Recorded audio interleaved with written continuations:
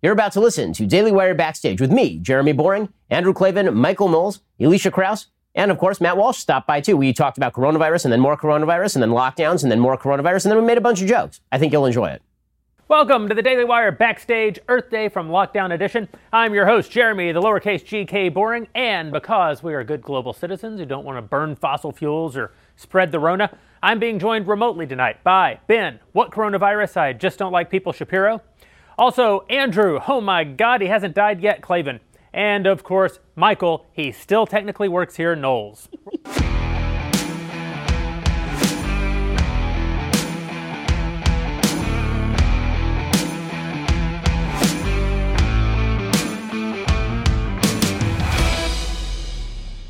Actually, the truth is that Ben and Drew are, in fact, remote today. Ben, because we can't afford to lose him, and Drew, because we can't afford to insure him. But other than that, it will be Backstage as always. From her basement, we still have the lovely, even during the apocalypse, Alicia Krause. Hello, Alicia. I am here, although I think this basement is a lot nicer than the Michael Knowles broom closet that Ben likes to throw Michael into. Hey guys, I'm glad you're all still alive and well, mainly Drew. You've been in my prayers every night. And I just wanted to remind everyone that for the members that are watching at home, if you want to ask the guys questions tonight, head on over to dailywire.com, navigate to that shows page, and then be sure to open up the Backstage box and type your questions for all of the guys into the chat box over there. And we got a cool discussion happening after the show tonight. So only members get to ask questions. So if you're not a member, be sure to head over to dailywire.com to become a member and ask those questions for the guys tonight. Thanks, Alicia. You know, I think people are going to want us to talk about things other than the Rona. The news has mostly been depressing for the last month. People are locked in their homes. And, you know, we've done a good job, I think, during our All Access here at the Daily Wire, which we've been doing every day during the lockdown, to talk about other things, be a little bit more lighthearted. And I want to do that today. Obviously, it's the 50th anniversary of Earth Day, or as I like to call it, National Tire Burning Day. So maybe we can talk a little bit about, you just got to take it off. What, this? I can't take it. I don't want to get the Rona. Are you kidding me? All right, fine. Fair enough. I think this is like a Class C felony in L.A., but that's fine. We will talk about things other than the COVID-19, but I do think we should start off because we haven't all been together to have a conversation about this since it's been going on. Obviously, since the last time we were together, the world has changed in many ways, and I would argue that it's changed at least twice. First, we had the onset of COVID-19. Very little was known about it. There was a lot of room for concern. We took the dramatic actions that we've taken, mostly at the state and local level around the country. Then we went through the period of just unbelievably rapid job loss. We're still in that period. The number is 22 million officially right now, but that's just the people who've actually been able to file for unemployment. We all know the real number is 25 million, 27 million, 30 million, astronomical by any measure. And now we're sort of moving into this third wave of the crisis. It's 5 weeks on. We know in large measure what the initial economic damage is. We know a lot more about the virus than we knew 5 weeks ago. We know which models were pointing us in the right directions, which models may have been sort of overly pessimistic.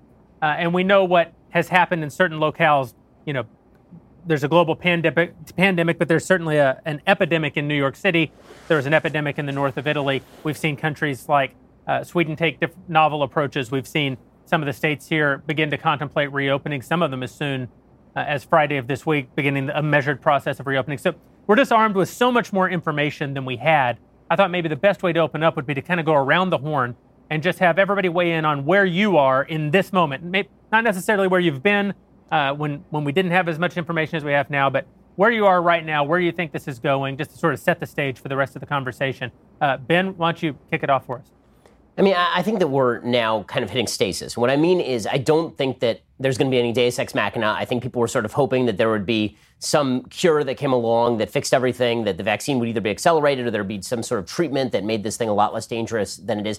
That's not going to happen. I think people are still being misinformed by the media about this. I think the media are lying to them that if there's widespread testing, then you won't get it, which is not what testing is designed to do. It's designed to trace hotspots and quash them so they don't exceed the medical capacity. I think people thought that flatten the curve meant that once we were done, then we could just go back to our regular lives because we would all be safe. I don't think that was ever accurate. I think that politicians and the media were deliberately misinforming people about all of that. And that's led to outsized expectations as to what the recovery is going to look like. I think that most Americans at this point are trying to assess their level of personal risk. I think many Americans are still waiting for the government to sort of fix this. The government is not going to fix this. The government is going to have to allow people to go out and use their best judgment as to whether they want to work, how they want their lives to go. If you're young and you are healthy, presumably you're going to want to work. You just have to stay away from people who are older and people who are more vulnerable. If you can't do that, then that's sort of my situation, right? I'm at home mainly because while I'm young and I'm healthy and I'm really not worried about me, I have parents who are over here 13 hours a day helping to take care of my kids. I have 3 under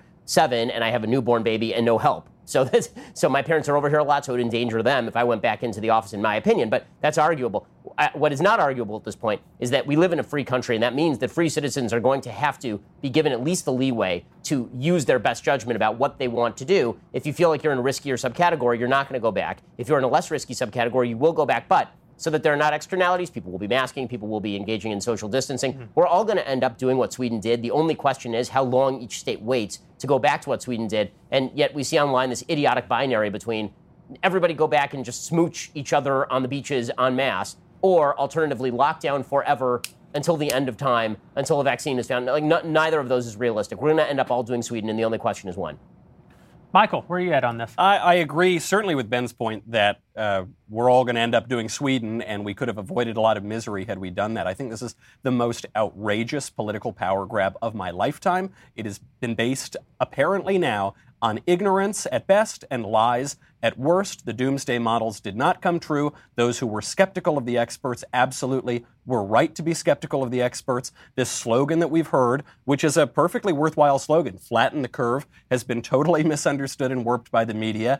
What people seem to think flatten the curve means is that fewer people will get it and fewer people will die. That's not what it means. The purpose of flattening the curve is so as not to overwhelm our healthcare system. But of course, if you are not getting an overwhelmed healthcare system, which we are not seeing anywhere in America, including in New York, and if you do not have a vaccine, which we do not currently have, and the experts tell us we're not going to have for 18 months, then flattening the curve is absolutely pointless. It means we're all going to get it at some point anyway. It's going to make it through society. And so you could either have that occur and go on basically with business as usual while taking precautions and protecting the frail and the infirm, and Drew, obviously. Or what you can do is shut down the economy and throw 22 million people out of work and destroy lives and see huge upticks in suicide and drug overdose. It was just painfully incompetent, and the people who were still pushing it are out of their minds at best.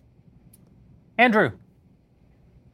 Yeah, I can't agree with that at all, I got to say. I think that this thing came down the pike. It's not a question of the ultimate numbers. It's a question of how many people die in how short a time and how small a space.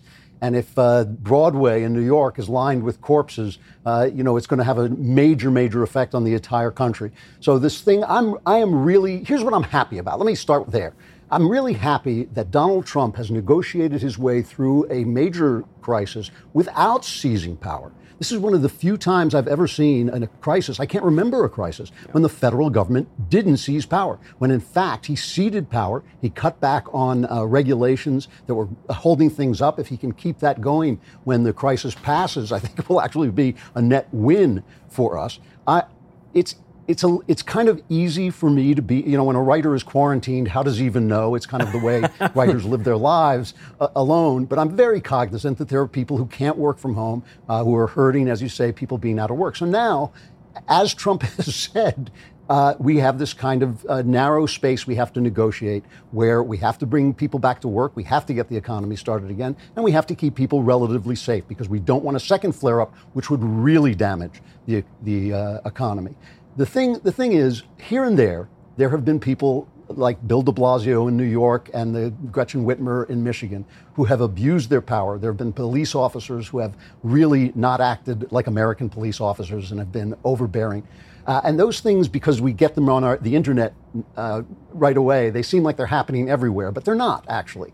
I think that this has been handled relatively well, given the fact that it was something we'd never seen before, that came out of nowhere, that we weren't sure what was going to happen. And even though people who, like me, who said these computer models are unreliable, I don't know what I'm talking about. I mean, I just happen to know the computer models are unreliable. I'm not a doctor, and I think that Trump did the right thing. He listened to his medical people. Now he's listening to his financial people. And it's just one of those diseases are bad. You have to keep calm and carry on. And now it's time to slowly, carefully move back into a moving economy again. The one thing I will just say is I do not think, I'm very big on systemic threats to freedom. Bureaucracy, Supreme Court decisions that are stupid, laws that take away from the Constitution. I don't see a systemic threat to freedom here. What I see is a crisis that has been handled to the best of the people's ability, not knowing what they didn't know. Well, I'm certainly the most radical of the four of us. I was opposed to the government shutdowns from the very beginning. I think that if I had ever believed a model that said 2.5 million Americans were likely to die over the course of 9 or 10 months, maybe I would have thought that the actions being taken by the government were merited. I never believed those models. I think that what's actually going to happen is we're going to lose 100,000 people, which is probably in line with maybe it's twice as bad or even 3 times as bad as a particularly bad flu year, but comes nowhere near heart disease, comes nowhere near what cancer kill in the country. I think that I'm willing, even though I was against the lockdown, I'm willing to say that based on what Donald Trump knew or what Gavin Newsom knew or other governors or mayors around the country 5 weeks ago, I can understand why they may have been scared into taking the initial actions that they took. But I agree with Michael and I agree with Ben that now there's no longer any question really as to what's about to happen. We have no cure. We're not going to have a cure. We have no vaccine. Maybe we'll have a vaccine in 18 months. Maybe we won't have a vaccine in 18 years. They say there's no cure for the common cold, and the common cold is a coronavirus. These things are notoriously difficult to come up with vaccines against, to come up with cures for. And so where we are today, as opposed to 5 weeks ago, I don't want to rehash I was right and you were all wrong. I mean, I definitely knew that we shouldn't do this, and we did. And then you should all have that rubbed in a little bit. But there's not, beyond gloating, there's no point in relitigating it. I'm not suggesting that we need to run people out of town for the decisions they made 5 weeks ago. What concerns me are the decisions being made right now. Why is any part of the country still locked down now that we have realized that this is the blitz, that we're just going to have to, Drew, to your point, keep calm, carry on, and do our part, as Churchill said. This is something that we're just going to have to endure. There is no silver bullet coming. There's a poll out today by Reuters that says 72% of Americans believe that we should not open the economy and go back to work until medical professionals and politicians tell us that it's safe. And that actually illustrates just how bad the messaging has been on this by politicians in the media for the last 5 weeks, because it is not going to be safe. There's going to be COVID tomorrow. There's going to be COVID a week from now. There's going to be COVID a month from now. We'll be lucky if there isn't COVID a year from now. It's possible that COVID-19 is just with us to stay in some form, that it's just something that we'll always have to deal with from this point forward. You can say that 5 weeks ago we didn't know what we didn't know, and that may validate some of the decisions. But today we actually know. There is no difference between opening tomorrow, a week from now, a month from now. Whenever we open, whenever people begin going back to work, they are subjecting themselves to the risk of getting this. Probably at some point, most of us are going to get it. There's probably no way out but through. So while I certainly think that there are steps that we need to take to be as responsible as we can be, ultimately, I don't think that there's any.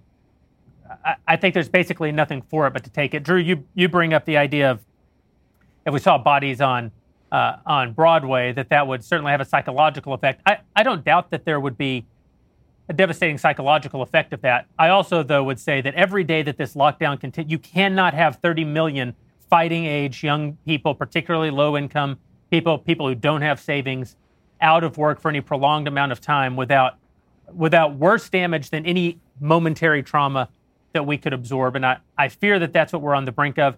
I agree with you, Drew, that the mom being arrested on the playground today is not a sign of systemic lack of liberty, although any lack of liberty I object to. If they take one morsel more freedom than is absolutely required to get us through the crisis, I'm going to bucket that, and I think they certainly have and are. But I agree that isn't the real threat to our future freedom. But I do think that we're facing the greatest threat to freedom that we've ever faced in my lifetime, and probably in the lifetime of anyone, with the small exception of the very small handful of people who still are alive, who are veterans of the Second World War, the living memory of most Americans. It's not COVID-19, and it's not even this lockdown. It's the consequence of the lockdown. 30 million unemployed people in a presidential election year when the woke left is openly calling for out-and-out socialism is a fundamental threat like nothing that we've faced politically in our country in my lifetime. That's actually the thing that I'm the most concerned about, and the main reason that I think we have to become realists about COVID so that we can fight the real battle that I think we're in, which is the battle against an ascendant socialist ideology in the country that now has a huge base of unemployed people to go and promise money and welfare and dependency to, who are desperate and actually need something. And so they're more likely candidates for that than people who have a job and are able to provide for their family are. Let's talk a little bit more about this. We'll get a little bit more conversational. But first, when you're shut down and there's absolutely nothing for you to do except argue with Drew, you may wonder, how can I, because those of you who know Drew, he likes to argue the old-fashioned way, pen and ink. Probably quill in his case. Strongly worded letters with stamps on the wax seals on the back are exchanged rapidly. Dear sir, I'm sitting in the smallest room of my home. Your letter is before me. Soon it will be behind. The classic Drew rebuttal. How does one do such a thing when you can't even go to the post office? And that's where our friends over at Stamps.com come in, because with Stamps.com, you have basically the entire postal service at your disposal on your computer, right there from the safety of your home. It's a remarkable service. Stamps.com, it beats the post office even in the best of time. Here's what I'll say. When one can go to the post office, does one prefer to go to the post office? And now one has very little choice. Simply use your computer to print U.S. postage 24/7, any letter, any package, any class of mail, anywhere you want to send. Once your mail is ready, just leave it for your mail carrier, schedule a free package pickup, or drop it in a mailbox. No human contact required. It's that simple. You'll get 5 cents off every first-class stamp and up to 40% off of USPS shipping rates. And now, in addition to offering discounted U.S. Postal Service rates, Stamps.com also offers UPS services with discounts up to 62%. Plus, Stamps.com, you won't even have to pay UPS residential surcharge. Ben, every letter I've gotten from you in the last 3 years has been sent via Stamps.com. I think you were the first adopter of any of us.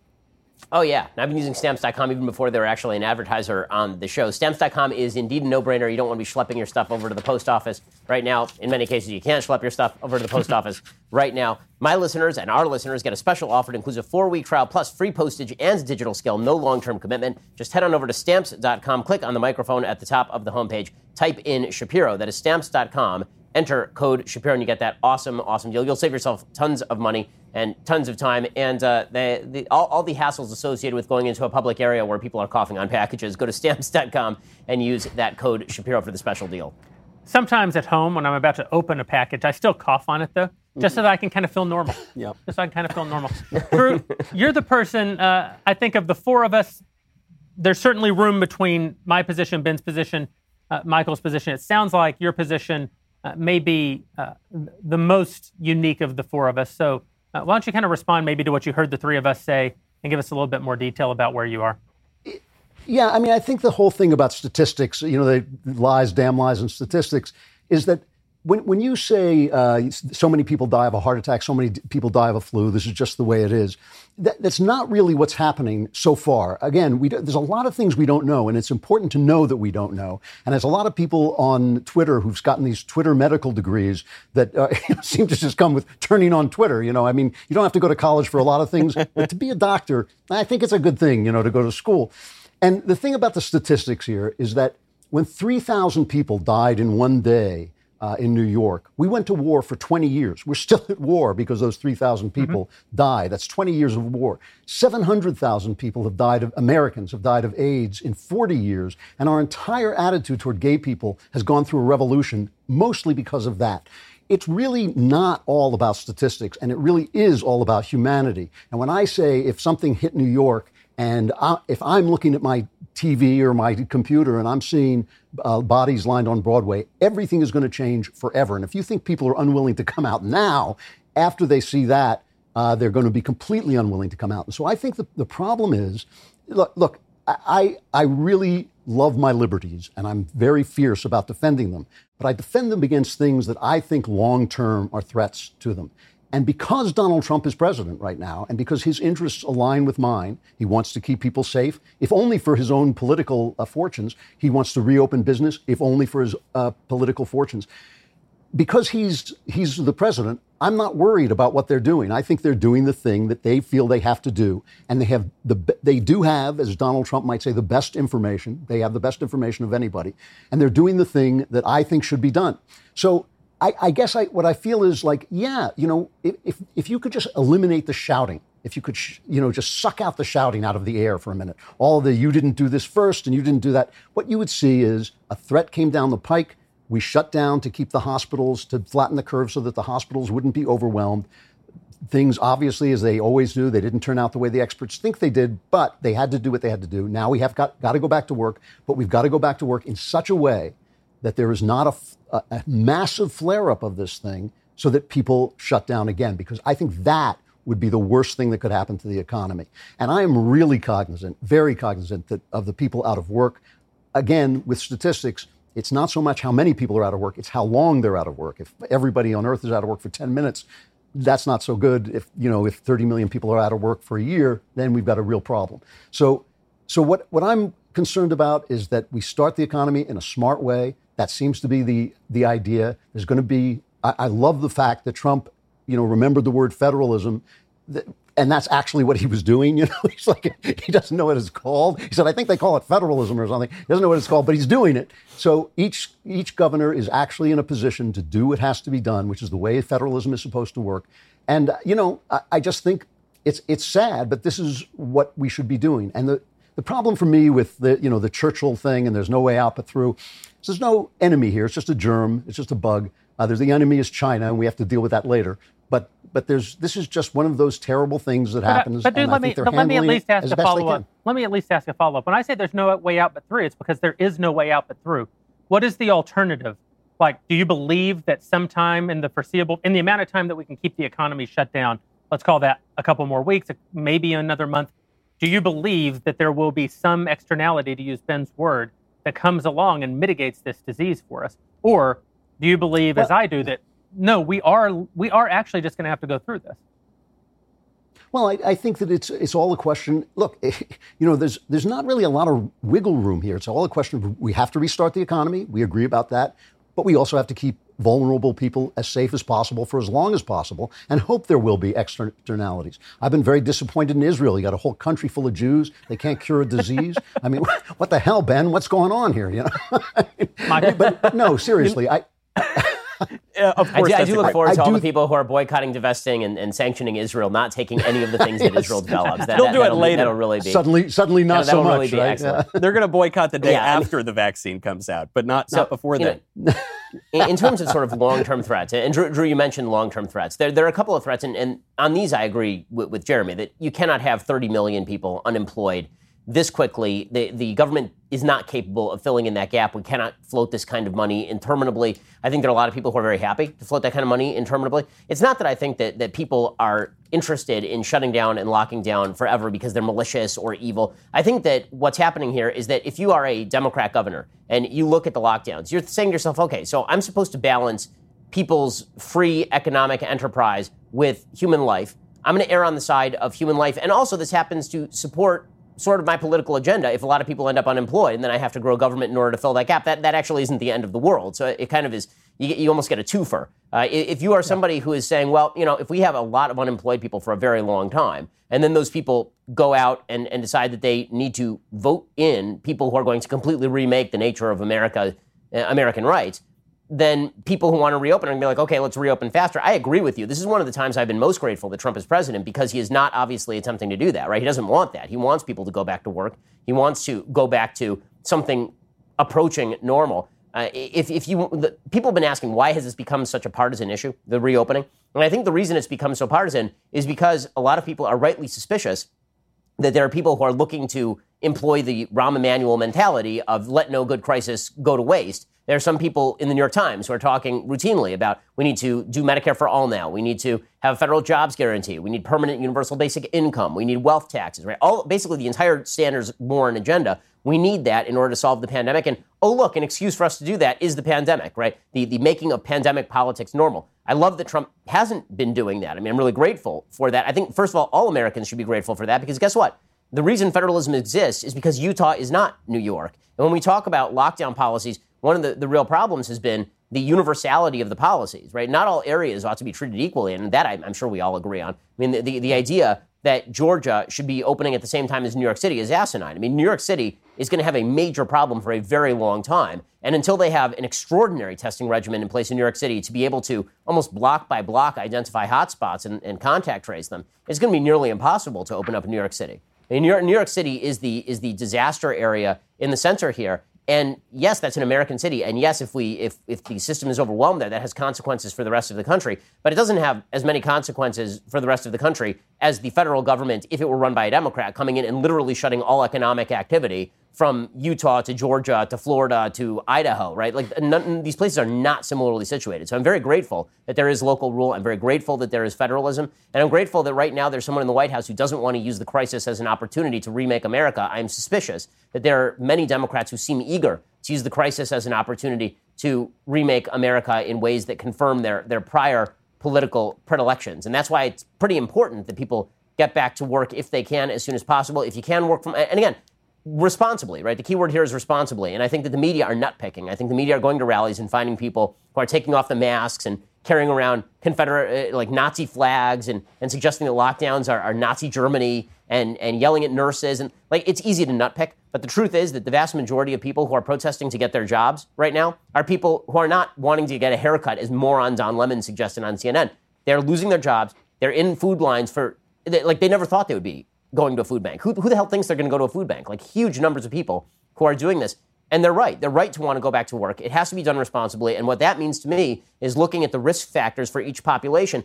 One of the ways I think the media and the politicians have been so irresponsible is using one COVID case fatality rate that is wrong, by the way, using that as a blanket. Right, so originally the WHO said that this was going to be, not the band, the garbage Chinese front organization, the WHO, they had suggested that there was a 3.4% case fatality rate from this thing. That is obviously untrue. The actual case fatality rate from this thing is probably somewhere between 0.3 and 0.6%. And that is a lot higher than the flu. And when you combine that with the fact that the replication rate, the infection rate is at least 3 times higher than the flu, or about 3 times higher than the flu, you could easily, just by doing some simple math, realize that if you lose 50,000 people in a year from the flu, that the number from this is going to be 450,000 people, right? You're going to multiply it by 9 because you're getting 3 times the infection rate and 3 times the actual death rate. But that is mostly people who are older, right? I mean, the death rates for people who are obtaining this and are above the age of 80 are staggering and horrifying. If you're below the age of 40, the chances, and healthy, and you don't have a serious pre-existing condition, the chances that you die from this are incredibly minimal. I mean, very, very low. Yeah. If you're under the age of 20, you're not dying from it, right? If you're under the age of 40 and you are healthy, the chances are excellent. When I say excellent, I mean like 1 in 1,000, like 999 out of 1,000 people who get this and are under the age of 40 and healthy are not going to die from this. And so we should be looking at tranching back in populations that are least susceptible. It's kind of ridiculous that the media not only ignore this, but push out a countervailing narrative, right? What they'll say is things like, well, yeah, sure, it's hitting mostly older people and people with pre-existing conditions, but it could kill anyone. Now, that is utterly unhelpful information. What couldn't kill anyone? Right. Anything could kill anyone. Michael, you're the youngest person here and probably the only one who will survive. I am the safest one. Well, I think Ben and Drew are totally right on this federalism point. I think Trump has exhibited very good judgment here in deferring to federalism and to the governors. Unfortunately, the problem is that the governors and the mayors have not exhibited that judgment. And that's what this is about. You know, the reason that this has become a partisan political issue is because politics is partisan. And the left has this idea that they want to remove the political questions from our debate and just export all of it to our exalted experts like Dr. Fauci. And he can make all of our decisions for us without debate. But of course, that's not what politics is. And so, of course, the question is, are the lockdowns helping? Did they prevent the bodies in the street in Broadway? And I think, look, deferring with 2020 hindsight, deferring to Andy Cuomo, he faced a tough decision. He did what he thought was best. The problem now is the politicians who are not changing their ideas based on the new information. And so obviously that did not happen. The lockdowns work when they prevent the hospital system from being overwhelmed and when you can stall long enough to get a vaccine. Neither of those things are happening. Okay, so now it seems likely that the lockdowns will cause more damage, more deaths than had they not happened. Again, hindsight's 20/20. But the problem now, you see Andy Cuomo doubling down. You see Eric Garcetti, the worst mayor in America, mayor of L.A. He said 3 weeks ago, he said, there is no projection in which in 2 weeks L.A. doesn't look like New York, mass death, chaos like Italy. And then the trouble with making predictions is eventually you get to see if they're true or not. It did not come true. L.A. is doing fine.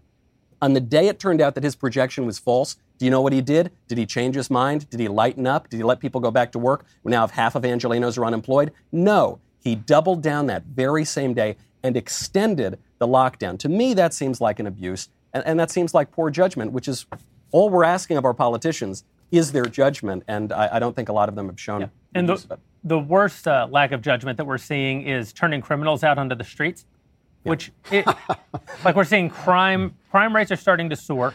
We had actually an incident here at the Daily Wire where at 5:45 in the morning, one of our critical staff, and we are, because we're media, we are considered an essential organization. Nevertheless, 90% of our staff is working remotely, but there are a handful of people who have to be here to make sure that the broadcasts are able to go out, and they start their day very early. One of our employees drove in at 5:45 in the morning.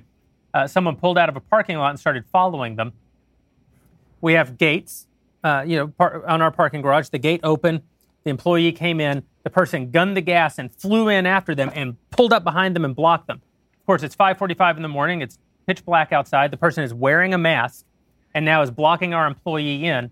Fortunately, we have armed security in the building, and armed security saw this happen, ran down to the parking garage and had a confrontation with the person, and we were able to get them out the door without any extreme incident. To me, though, there's no question what was happening, and it's that with so little activity out there, with so few people, so many people so desperate, there's just an increase in crime. I know we're all also a little bit edgier than usual, being shut in with your loved ones day after day after day makes you, love them just as much. But I heard something in my house a few nights ago. We sleep on the second floor. I heard something downstairs that normally wouldn't have startled me at all. Under the circumstances, I was more startled than usual. That's why I'm glad that we all have Ring at our homes. Wow, what a segue I'm getting better. I'm just getting better. There's no question about it. Ring is great because without getting out of my bed, I can see what that noise was downstairs. Well, maybe not what the noise was, but I can sure see what it wasn't, that it wasn't someone in my home. Ring gives you protection at every corner and helps create custom, affordable security for your home. Ring detects motion when people come onto your property, and Ring's video doorbells let you answer the door and check in on your home anytime from anywhere. And as we all know, from anywhere just means from your bedroom, the only place you're allowed to go today.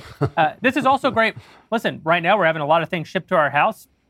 It's not good, especially when crime is up, to have stuff sitting on your stoop for too long. You want to know when something gets dropped at your front door. You want to be able to keep an eye on your property. Ring helps you do that. Ring helps you stay connected to your home anywhere in the world. If there's a package delivery, a surprise visitor, you get peace of mind knowing that your loved ones are safe and that was only your small terrier rummaging around downstairs and you're really something of a coward, hypothetically. Ben, you use Ring. I do indeed use Ring, and I keep track of my children, and also I scout out future vacation spots like my other bedroom and also the kitchen. So Ring is really useful this way. If you are looking, it's like Travelocity now for your actual life. The Ring is great. I mean, I've been using it for years to keep me safe because I receive an inordinate number of death threats. Now the good news is that all those people are quarantined too, but at the very least I can keep track of my kids on my property, and as Jeremy says, you can keep track of anything going on your property or at your front door anytime, all the time. Right now they've upgraded a lot of their stuff. They've got the Ring Video Doorbell 3 upgraded with additional security features and works on any home. You can see and speak with visitors with the HD video two-way talk. They've got dual band Wi-Fi, which makes it more flexible and reliable connection. Plus, they have a quick-release rechargeable battery pack, so you can recharge this thing super easily. Get a special offer on the Ring Welcome Kit when you go to ring.com/backstage. That welcome kit includes the Ring Video Doorbell 3 and the Chime Pro. That is all you need to start building that custom security for your home today. Just go to ring.com/backstage. That is ring.com/backstage. Go check them out right now, ring.com/backstage. So we're going to hear from our Daily Wire insiders who are able to write in at dailywire.com and ask questions. Alicia sorts through those questions and brings us only the very best. But before we do that, we're going to give you time to get your questions in by becoming a subscriber. If you join as an all-access or Insider Plus member right now using the promo code Backstage, not only will you get an additional 10% off, but you will get a second Leftist Tears tumbler, and you can get your question in on the show. Head over there and do that. Before we take questions, though, there is one other major event happening in the world today besides nothing, which is what we're allowed to do, and that is that today is the day every year when we commemorate the beautiful Gaia, when we commemorate the murder and composting of a woman more than 50 years ago, when we celebrate our right as Americans to catch actual tires on fire, to blot out the drones which are trying to spy on us from above. Yes, that's right. It's National Tire Burning Day. Michael, tell us a little bit about how we got this holiday. This year, Jeremy, marks the 50th anniversary of Earth Day. And that's a long time to be around. 20 years longer, to be precise, than the life of Holly Maddox, who was beaten and murdered at the age of 30 by one of Earth Day's leaders, Ira Einhorn. Yes, the media portray a bright picture of Earth Day, happy hippies celebrating nature. But there's a darker side to this pantheistic bacchanal that the tree huggers don't want you to know about. Namely, that the co-founder was a lunatic killer who took his environmentalism so seriously that he composted his girlfriend's body in a trunk. Einhorn spoke at the first Earth Day celebration in Philadelphia on April 22, 1970. 7 years later, his girlfriend dumped him, at which point he flew into a rage and murdered her. But like so many leftists before and since, Einhorn wasn't held responsible for his crime. At least not at first. In fact, 1 year after the murder, I kid you not, Harvard gave Einhorn a job lecturing at the Harvard University Institute of Politics.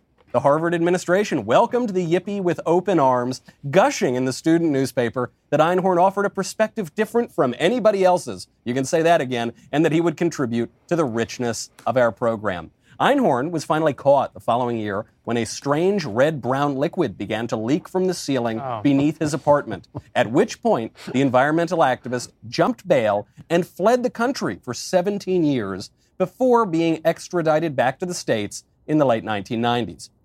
Since then, the environmental movement and its sycophants in the mainstream media have done everything they can to distance themselves from Einhorn. The other founders have disavowed him. Time magazine ran a spread calling the story fake news. But the historical accounts remain, and even Big Green can't deny the photos of Einhorn on stage addressing the crowds at the first Earth Day event in Philly 50 years ago today. Happy Earth Day, everybody.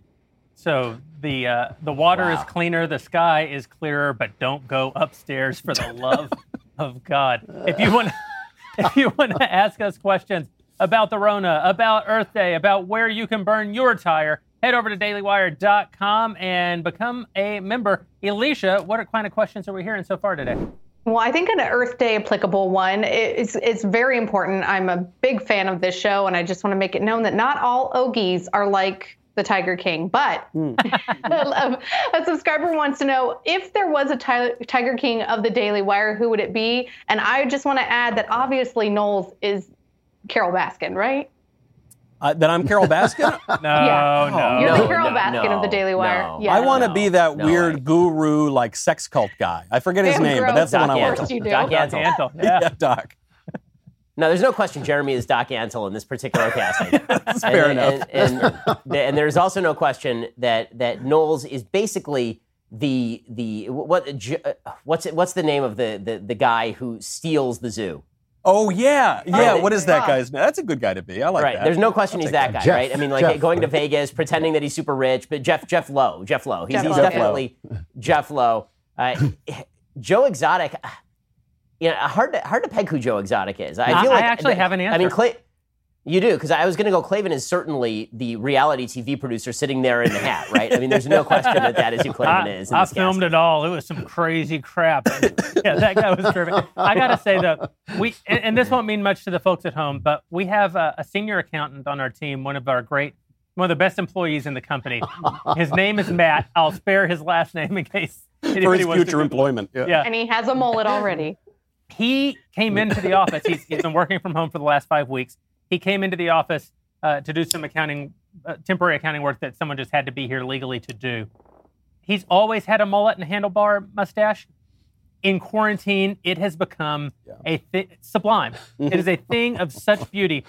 All that's missing is the bleach, and he will be Joe Exotic. And I gotta say, I don't know what tiger piss smells like, but that guy had been in quarantine for quite some time when he walked down the halls. It is possible he has big cats. Yep. By the way, quick note. I mean, Elisha, I hate to do this to you, but there is no question you're Carol Baskin. There's no question you're Carol Baskin, right? I mean, like, can we all agree on this? Eric is in serious trouble. No, I mean, the fact of the matter is, who at this company is like, animals are great, and I would love to protect animals. Animals are wonderful, and also no one else. I will have all of the animals. I will have all of them. And also, Elisha, like for those who watch the show, they understand that Elisha is incredibly charming and wonderful. Hi, little cats and kittens. And then behind the scenes, she is a vicious killer. Just a killer. I mean, there's just this is the easiest casting decision we've ever had to make here at the Daily Wire. Elisha Krauss as Carol Baskin is a no-brainer. Ben just knows that because he's seen me at 6 a.m. for 4 years in a row. Correct. Absolutely correct.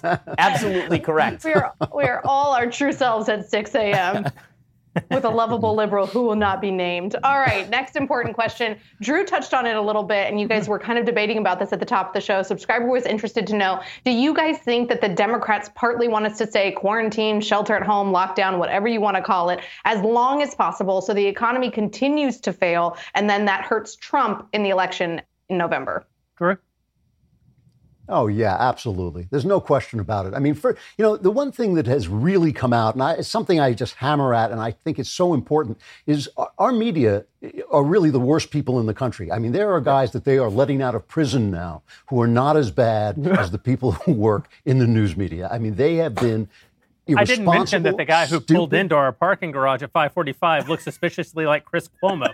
But it couldn't have been him because he was still in the basement. He was in the basement. Well, I mean, when Brian Stelter said he missed his deadline because he had to crawl into bed and cry, I thought of all the times in American history when men have said, like, give me liberty, or I'll crawl into my bed and cry, or or remember the Alamo because I'm crying for our pre-Alamo life. All the great men in history who've acted like Brian Stelter, and that this is what they're displaying to people outside of the media world is just absolutely terrifying. And one of the things I think that has actually been, in a serious way, a bad thing is that it's hard to get information. I mean, I'm reading charts, I'm reading, medical things, but if you're watching the news, you have no idea what the facts are, unless you are reading maybe the Wall Street Journal, watching Bret Baier's show on Fox. You have no idea what the facts are. So, yeah, I definitely think, to answer the question, I definitely think there are Democrats, many Democrats, who, as Jeremy was saying and Ben was saying, want to manipulate this crisis into socialism. And there are also Democrats who would like just to see the world burn, basically, so that Donald Trump loses in November. Anybody who votes for Joe Biden to handle this crisis deserves every single thing that they get. I don't even want to think about what you deserve. By the way, is Matt Drudge the Joker from The Dark Knight? Speaking of people just wanting to watch the world burn. I do not believe that Drudge is running that site anymore. Yeah, I don't think so. I think he's actually just like Bruce Wayne from The Dark Knight because he's a super rich guy who's not running a website anymore, and whoever bought it from him is doing it. Ben, I think the coverage there is so. I mean, there's no question that the coverage at Drudge, in terms of what he chooses to link, is extraordinarily alarmist, right? I mean, if you read nothing but Drudge, you will come away so alarmed about the state of the world that you will lose your mind. And then when you actually look at the studies that are coming down, you're concerned, but not in a state of screaming hair on fire alarm, unless you're a member of a vulnerable group, right? I mean, which is really where we ought to be. As far as sort of the intent of Democrats, I think that it's worth noting that I think the intent of the media is in part to just slam Trump. I'm not even sure it's, I want the economy to tank and therefore I want lockdown. It's Trump is anti-lockdown, therefore I want lockdown, right? We are going to set up a bar that no one can clear. And this is why you see Anderson Cooper repeating obvious idiocies like, we're not going to be safe until we have 20 million tests a day. Okay, so now you set up a standard that no one is ever going to clear. That isn't about him like wanting the economy to tank. I think that's about him setting up a standard that no one could possibly meet. And you see this in the media in the coverage of the ventilator stuff, right? Rich Lowry had a great column on this at National Review talking about the fact that the ventilators came. Trump did it, right? The ventilators showed up where they were supposed to show up. There was no shortage of ventilators. And all you were getting for weeks on end was, where are the ventilators? And Trump gave them. And then it was like, oh, what was that a story? Ventilators? Oh, well, what happened there? It really is more about getting Trump than anything else from the perspective of what bars they're setting that need to be exceeded in order for the lockdowns to end. Again, I think that some of this is unconscious. I think that if you are Gretchen Whitmer, you're thinking, I'm going to get blamed for every excess death. I'm a politician. I'm getting cheered for my lockdown policies. And if things stay locked down, well, then I also get to pursue some of my broader policies, like extending the scope of government. So it's not that she is choosing between competing priorities. It's that all the priorities line up behind what she wants, right? I mean, it's not like the economy versus lost life. It is, we can avoid lost life, and also I can shape the economy in a way that I think is actually better for the country at the same time. So the competing priorities tend to not even be there. Instead, it's just reinforcement. This is what you see with Garcetti, right? Garcetti, as Michael says, I don't know how you can name him the worst mayor in the United States. Bill de Blasio is a human being and is a mayor of a major city. Bill de Blasio. Yeah. I mean, it's like, Garcetti's awful. I mean, make no mistake. Garcetti is a garbage heap of humanity. I mean, the man shut down the turnoffs on Mulholland Drive. On Mulholland Drive, those turnoffs are the size of, like, my couch over here, right? Those are postage stamps. And he had somebody go out there with yellow tape and tape them off as though we're going to have, like, mass gatherings on the turnoffs on Mulholland Drive. And by the way, you just drive over to Burbank, and Burbank, where they are not crazy, they have signs in the park that say, you should act responsibly. So there are a bunch of people at the park, and they're all 20 feet away from each other, acting responsibly in the open air where you're not going to get coronavirus, because it turns out, you know how you get coronavirus? Being stuck in small rooms with other people. Being outside is actually a very, very good thing. I generally agree with everything you just said, except that defense of Governor Whitmer, who you say that she's acting out of self-interest. She's obviously trying to punish the November criminals, and I don't think there's any question about it. Alicia, do you have one more question for us? I do. Somebody actually has a question kind of along the line of the governors and their overreach here. People want to know, what do you guys think that places like Michigan and California are going to do when it comes to reopening of churches and synagogues? I know here in California, Newsom keeps talking about like events under 50 people. Does that mean that my church is going to have 10 services a day and rotate out 50 people at a time? Michael? Yeah, I actually think the issue here is more the religious leaders than it is the governors of those states. Some governors have been overzealous and they're arresting pastors and spying on people going to drive-through church. That's obviously an overreach. But when I look at California, all of the churches and the synagogues had already capitulated by the time the state got involved. The Catholic Church completely closed down before the state ever raised a voice about it. So I think, frankly, more of the onus is going to be placed on those religious leaders. I don't think it's a fight that the liberal governors are necessarily going to pick. You know, de Blasio, mayor of New York, was blowing off steam, and he said, I'm going to shut down buildings,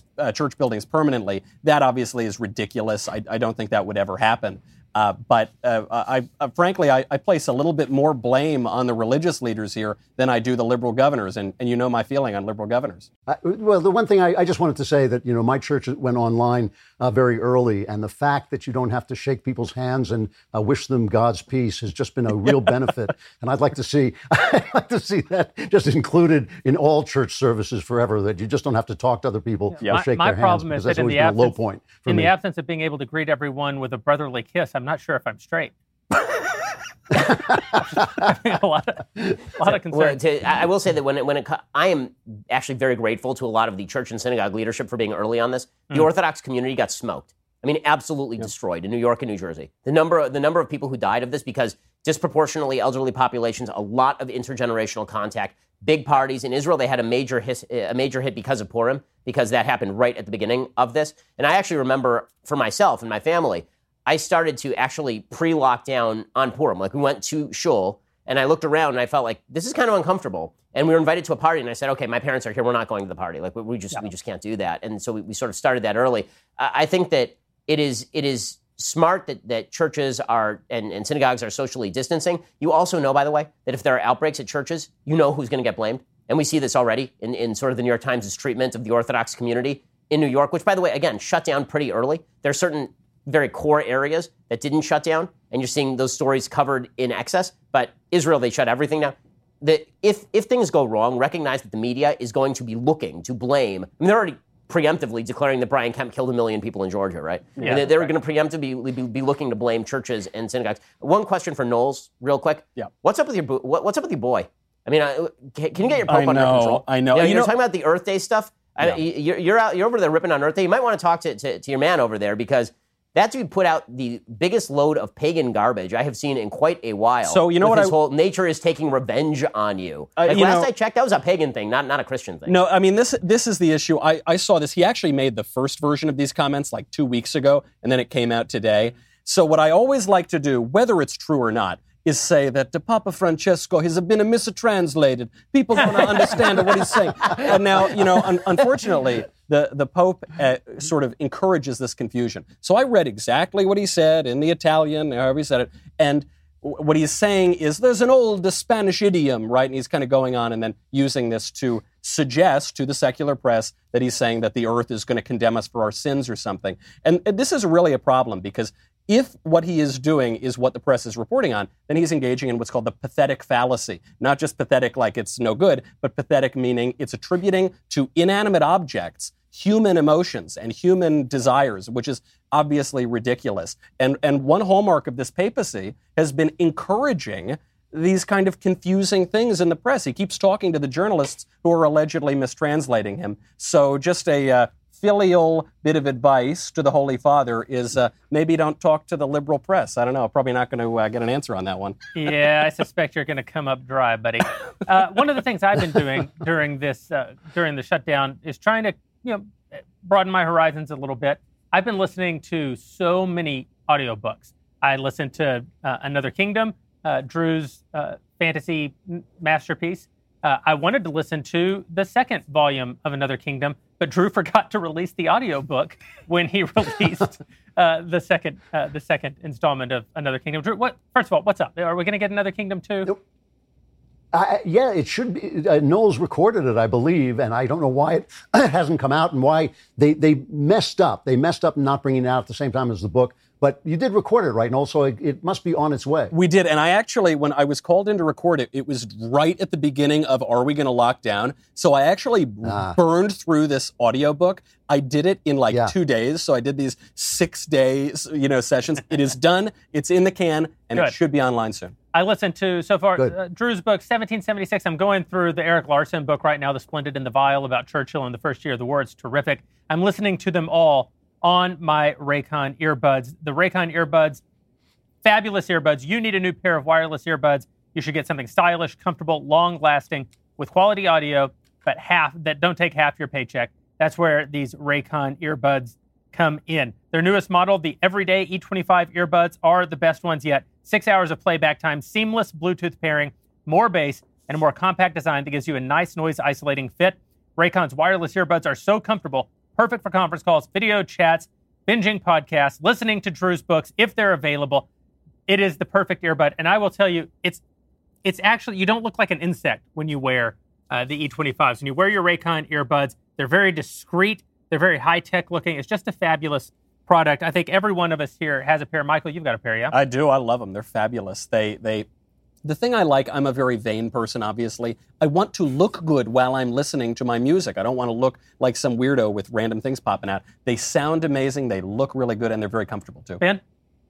Well, I can tell you my favorite thing about the Raycons, they have a variety of fits for your ear. And if you have a weird ear, not to say I do, but if you do, then they have a card that comes with a variety of fits, and you can actually tailor the fits to your ear, which is great. Right now, you get 15% off your order at buyraycon.com/backstage. That would be buyraycon.com/backstage for 15% off Raycon wireless earbuds. Buyraycon.com/backstage. Again, buyraycon.com/backstage. You get 15% off those Raycon wireless earbuds. Go get you a pair. Every now and then, our director of production, Mathis Glover, comes up to me with an idea. In 5 years, none of them have been very good, but he does often come to me with ideas. He came to me this week with an idea to find out who is the greatest American. And he thought that we could arrive at this by a simple, intuitive quiz. And that's how we came up with this segment called Who is the Greatest American?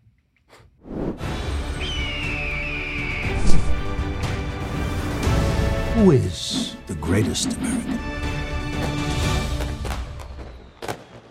All right, so welcome to the quiz. What we're trying to do here is determine who among the Daily Wire hosts is, in fact, the greatest American. And there's only one way to find out, and that's to test our knowledge of the bald eagle. Okay, I'm going to not get any of these right. Okay. Question number 1. Bald eagles are only found in North America. That's true. I'm going to say true. Nailed it. I'm going to go false. I think that's false. I think they're found in China as well. Well, I don't know. I figured there are zoos elsewhere. That was wrong. It was true. They're only found in North America. That's what I meant. That's what I was trying to say. In what year did the bald eagle become the national emblem of the United States? 1776. Yeah, I know. 1788, answer C. Damn it. 82? I should have gone with 82. Say 1776. Okay, incorrect. 1782. Okay, so the musical 1776 is incorrect. Okay. It's either B or C. I'm going to guess 1788. Come on. 1782. I knew it was one of those. All right. How much does an average adult bald eagle weigh? You know, the last time I weighed one, I don't know. Let's see. I don't know. I've never roasted one. D, 24 pounds. Damn it. 12. Damn it. Damn, can I get redos? 24 pounds? No, incorrect. 12. 12, yeah. A lot of feathers on the bald eagle. 12 pounds. Yeah, come on. That's the way. Now we're cooking. Now we're rolling. Benjamin Franklin didn't want the bald eagle to be the national symbol of the United States. Which bird did he want? He wanted the turkey. That I know is right. He wanted the turkey. I actually know the answer to this question because this is an actual interesting question, right? It was the turkey he wanted to be the national symbol. Turkey. I think he was joking about that, but that's fine. I'll take any correct answers I can. Where would you find the most wild bald eagles? Florida, Louisiana, Alaska, Ohio, California. My guess is either Alaska or California. California? Alaska? Okay. Well, I had it down to the final two. Oh, Alaska. I'm going to say Alaska because last time I was in Alaska, I was in a town that was like filled with bald eagles. And unless they were migrating to Louisiana, I would say Alaska. All right. That's like three bald eagle questions in a row I got right. I'm going to say Alaska, C. Nice. All right. How long until the bald eagle reaches maturity? That'd probably be another 20 years. It's because of the drinking. You know, if he wouldn't go out to the bars all the time, he would become mature. Get a job. Get a job, bald eagle. How long until the bald eagle reaches maturity and sports the signature snow white head and tail? I have no idea. 1 year. I don't know. 4 years? My God. They age like a movie star. Well, in my lengthy study of bald eagles, which I was planning to do but never got around to, I'm going to say 6 months. What is it? 4 years before he gets bald, huh? Well, it took me 23. They don't have the signature white head and tail until they're 3 years old. Oh, 4 years old. How fast can the bald eagle move when chasing prey? B, 60 miles an hour. I'm going to go with 75 miles per hour. 100 miles an hour? God dang, that's a great bird. 60 miles an hour? Incorrect. D, 100 miles an hour. Wow. We picked a cool animal, guys. Good job, founders. Male bald eagles are usually larger than females. True? Yikes. America's always been a matriarchy. John Wayne said that once. I'll say true. False. Okay. So, my knowledge of the animal kingdom is wildly flawed, guys. Well, that's false. That sounds like a trick question that's going to be false, but I'm going to say true. All right. They just look larger because they're holding the remote. Where does a bald eagle usually build its nest? Sturdy ledge of a cliff? I don't know. No. Top of a tall tree. I'll say on the ledge of a cliff. Usually build their nests in the top of a tall tree. B, on the sturdy ledge of a cliff. I don't care that that's wrong. It's so romantic and dramatic that I'm still going to stick with that one. What size was the largest bald eagle nest ever recorded? Let's see, B. 5 feet deep, 500 plus pounds. You know, I'm just going to go for it. 30 feet deep, 6,000 pounds. Why the hell not? No, I know that's wrong. D, 20 feet deep, 4,000 pounds. Yeah, I should have gone with the SAT strategy, which is always pick the second to least crazy answer. I don't know, 5 feet deep, 500 plus pounds? How big was it? 20 feet deep, 4,000 pounds? Oh my gosh. I'm going to go all the way. 30 feet deep, 6,000 pounds. 20 feet deep, 4,000 pounds. So I overestimated the greatness of the bald eagle in this one regard. How old was the oldest bald eagle living in the wild? Well, they only mature when they're 4, so I'm going to go 23. No? 23 years old. 38. Oh my gosh. I'm going to say 15. I'm going to say the oldest one was C, 38 years. Boom. How did they date that eagle? How'd they figure that out exactly?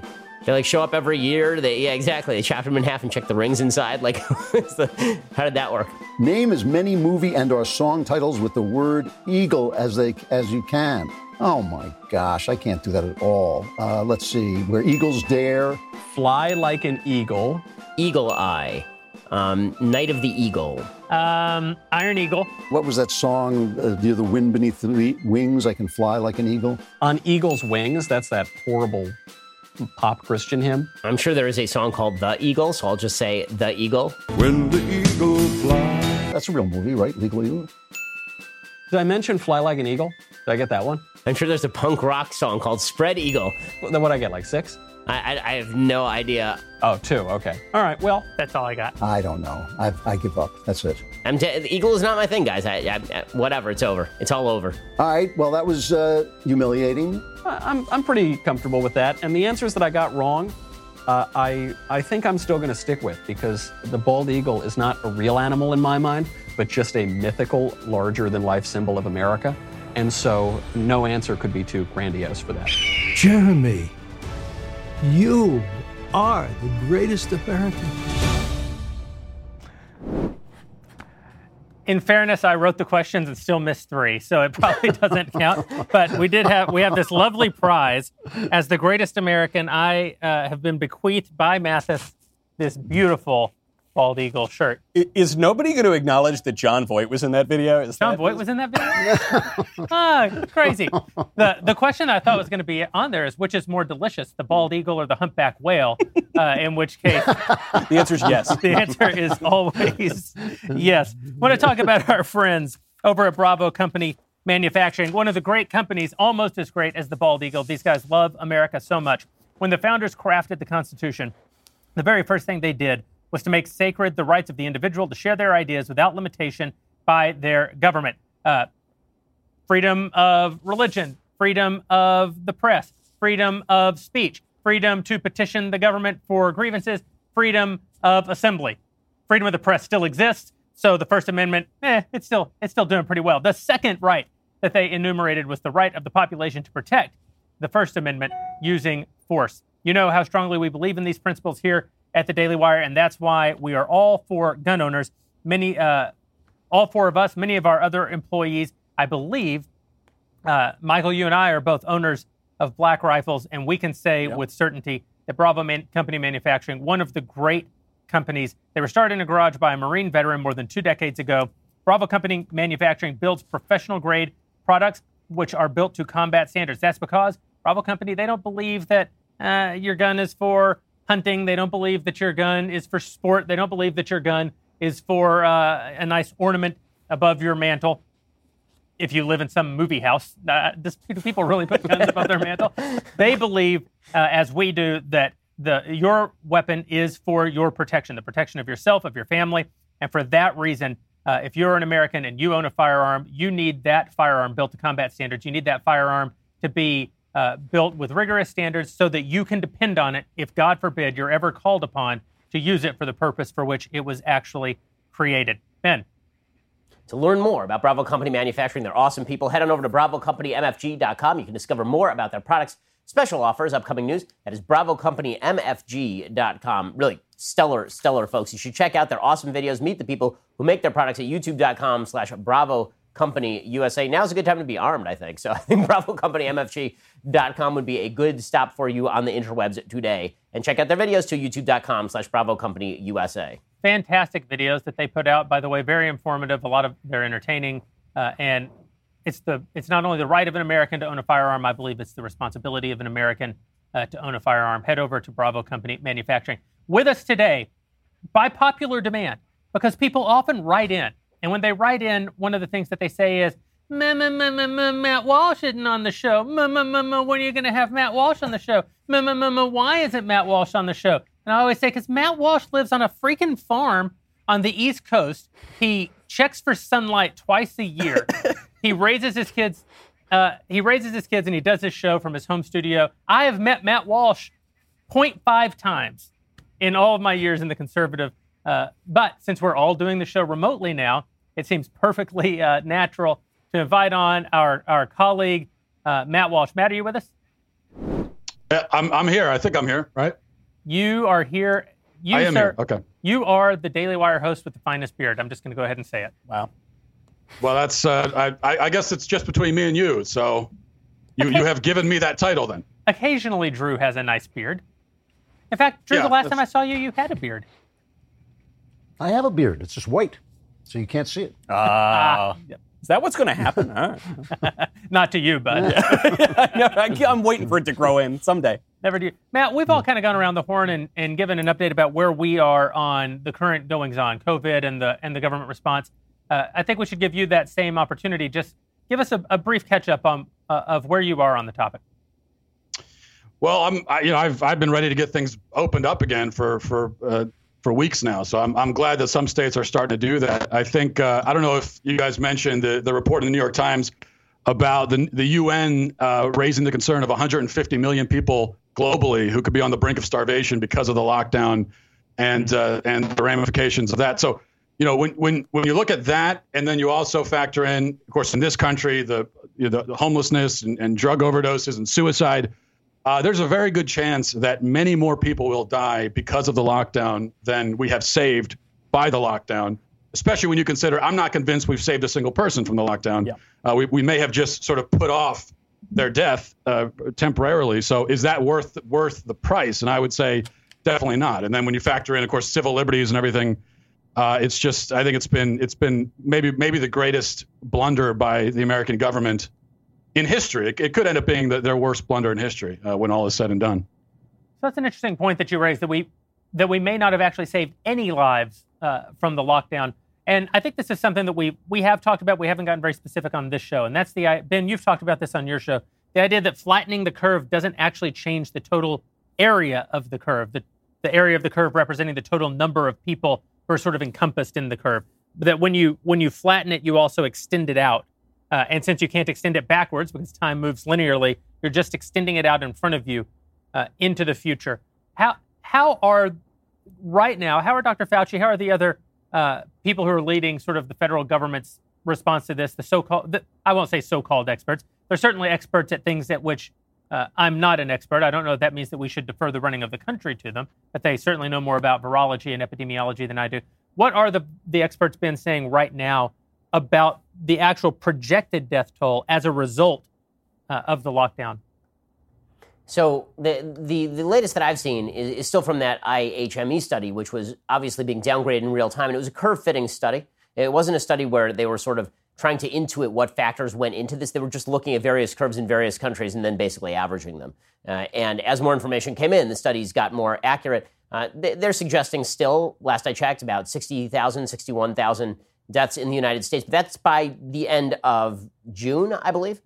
So now everybody is talking about that second wave. And I was pointing out when it came to these models, particularly that particular IHME study, that study cuts off August 1st. So if it cuts off August 1st, you don't get any of the second wave. And one of the things that Sweden has been trying is, of course, to try and reach some level of herd immunity so that when a second wave comes, it's more of a ripple than a second wave. One of the concerns here is that as kids go back to school and as people start to sort of go back to normal, that there will be a massive second wave in the fall. Now, I will say that if the U.S. healthcare system had been completely swamped, that would have been a very, very bad thing. It would have meant additional deaths because some people who needed care were not going to be able to get care the way that it was in Italy. Also, if you happen to like our private healthcare system, there would never have been a better case against the U.S. private healthcare system than if we get swamped by Italy. If it turns out that there are just people dying in the ER wards waiting for a ventilator, then the calls for Medicare for all would have been a lot worse. than they have been even so far. I want to push back just a little bit with something that I haven't heard a lot of people drawing attention to, and that's the fact that actually our healthcare system is largely shut down, with the exception of the response to COVID-19 itself. A lot of hospitals, no elective surgeries, but it's not just no elective surgeries. I know people who are pregnant who have not been able to get in and see a doctor in the last month. I know people personally who have not been able to get chemotherapy for their cancer treatment within the last month because hospitals are laying off staff. They can't bring people in. They're afraid of the liability of bringing people in with COVID rampaging the way that it is, in particular people with cancer or other diseases. Do you think it's possible? 600,000 people die in the country every year just from cancer. If you take 1 month of cancer treatment off of the table, I mean, you could see 60,000 extra fatalities in the country just from the care that we're not giving people in other high risk categories. Have you seen any science around that yet, or is it just one of the things we haven't number of gotten excess deaths? I mean, so far the number of excess deaths this month is a lot higher than it was this time last year. Yep. So to suggest that on the tail end there might be more death, again, that is possible. But I think that it's hard to imagine that the tail end death rate for what are basically emergency surgery was still available during this time. If you're talking about elective surgery, which again for many people is not elective, right? Some of those surgeries are deeply important, hip replacement surgeries and all of that. Then that's bad stuff, and it means that it's going to have to come back online. Even Andrew Cuomo is now allowing those things to come back online in New York State. With all of that said, I wouldn't want to downgrade what has happened over the past month. I mean, we have seen when people compare this to the flu, for example. I know a lot of people have been objecting to any of those sorts of comparisons. First of all, I think that comparing viral diseases to viral diseases makes sense, but there are ways in which this is not like a flu. One way this is not like a flu is that the entire death toll for a year in a completely open environment with a vaccine available for the flu is maybe 30 or 40,000, anywhere from 20 to 60,000 in a year. We've seen 46,000 deaths in the United States effectively in 3.5 weeks. I mean, that is an extraordinary toll. And if the lockdowns end and people do not socially distance, and again, I think that's the best it's going to be. I don't think there's a world where the lockdown ends and everything is hunky-dory and a lot of people don't die. I think a lot of people will die. I think the question is going to be, are people responsible enough to be trusted with their liberty such that they are not going around coughing on each other, going to highly populated areas and infecting each other? I do trust the American people with that liberty. I think that this is what you saw in Florida, right? In Florida, Ron DeSantis left a lot of the beaches open because guess what? You're not going to get this on a beach if you stay 6 feet away from other people, right? And that's why the objections to what was going on in Jacksonville were absurd. Even Dr. Birx, who's pretty cautious on this stuff, was like, are you guys kidding? There have been 20 cases in Jacksonville, and people are 6 feet away from each other.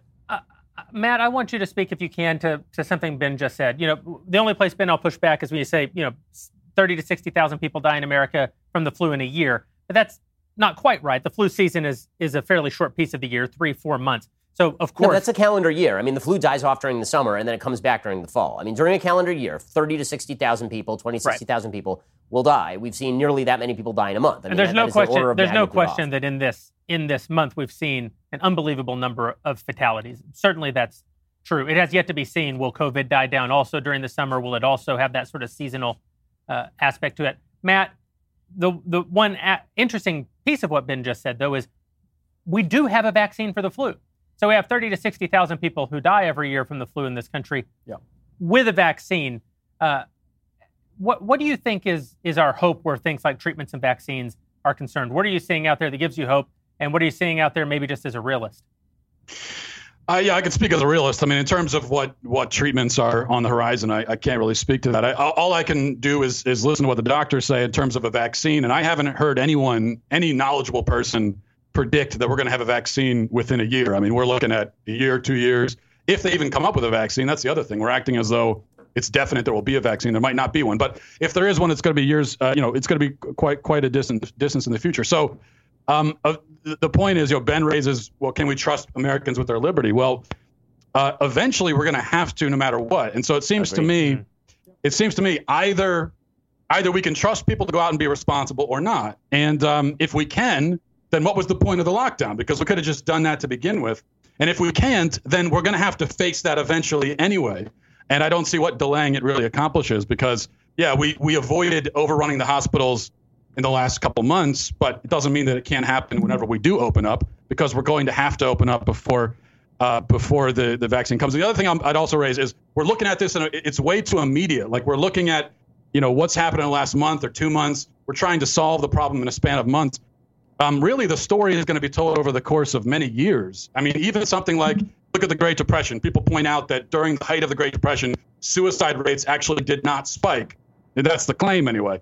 But if you look at in the late 1930s, you did see a spike in suicide rates. And I think the reason is because people are having their lives destroyed. They don't kill themselves immediately. It's over a course of time, and then they just give up and they fall into despair. So we have to look at this. We have to take we're expecting results way too quickly, I think, and we're judging things in a much too immediate fashion, I think. Yeah, because that is the question. You know, I think to Drew's point, when you're looking at these politicians and they've got something, they have no idea what it is, China's been lying, the WHO's been lying, sure, you give them a little bit of grace because they want to err on the side of caution.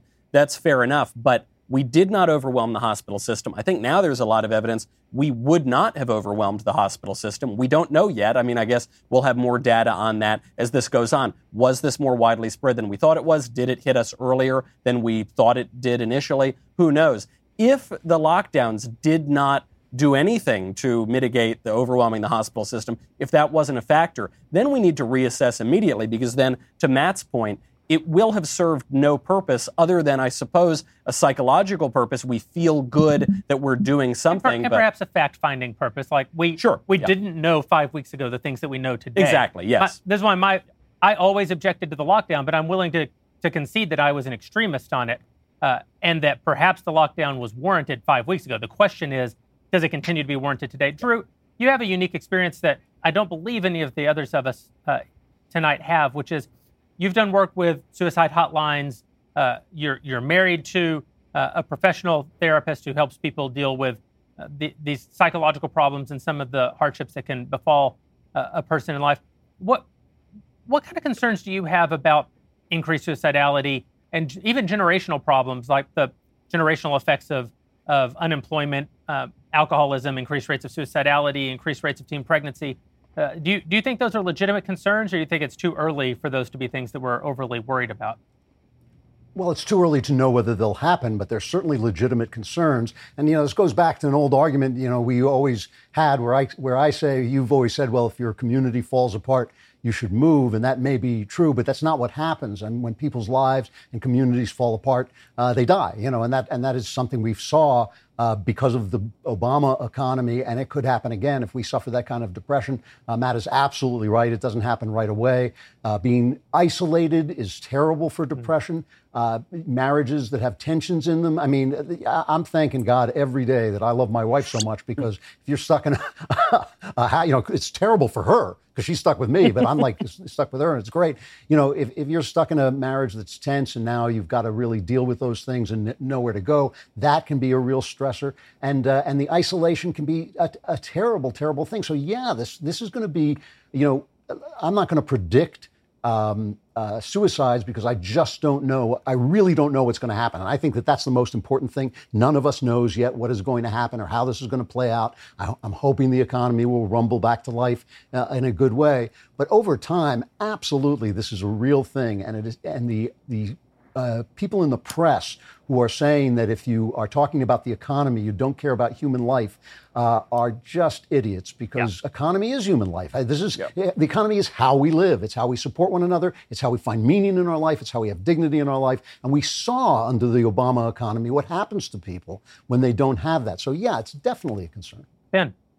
I would also urge people who are conservative not to rely too heavily on the argument that when the economy goes down, people will be suicidal or there will be deaths of despair, simply because that is betting an unsure thing against a sure thing, which is the number of bodies that are piling up on this thing. That sort of, I just don't think that's an easy argument to make. I think the argument that nobody will make, but is the honest argument, is that quality of life matters too in this country.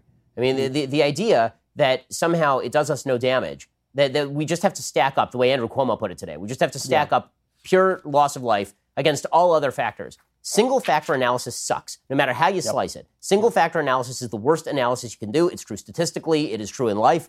That is not how people actually make considerations. I mean, the fact is that if Andrew Cuomo is saying things like, well, if we could save one life, then we should do whatever. That is the last refuge of the rogue, that particular argument. Yep. And to pretend that public policy isn't the weighing of priorities, including, by the way, the priority of not being broke and watching your life streams destroyed and watching your family fall apart. You may live, but your life may suck an awful lot right? Last I checked, the conflict between capitalism and communism wasn't purely about the number of lives to be saved. It was also about the kind of life that people wanted to live. And that sort of stuff is incredibly important. I mean, you're seeing tens of millions of people who never thought that they were going to be on a food line, now waiting in line for a food bank after having expended their entire life savings to start a restaurant, then having it forcibly shut down by the government in the middle of this thing. And then you're seeing people like Don Lemon on TV saying, well, these are just people who want a haircut. Go F yourself, dude. Yeah. And if the consideration is supposed to be that there are, F is for Fredo.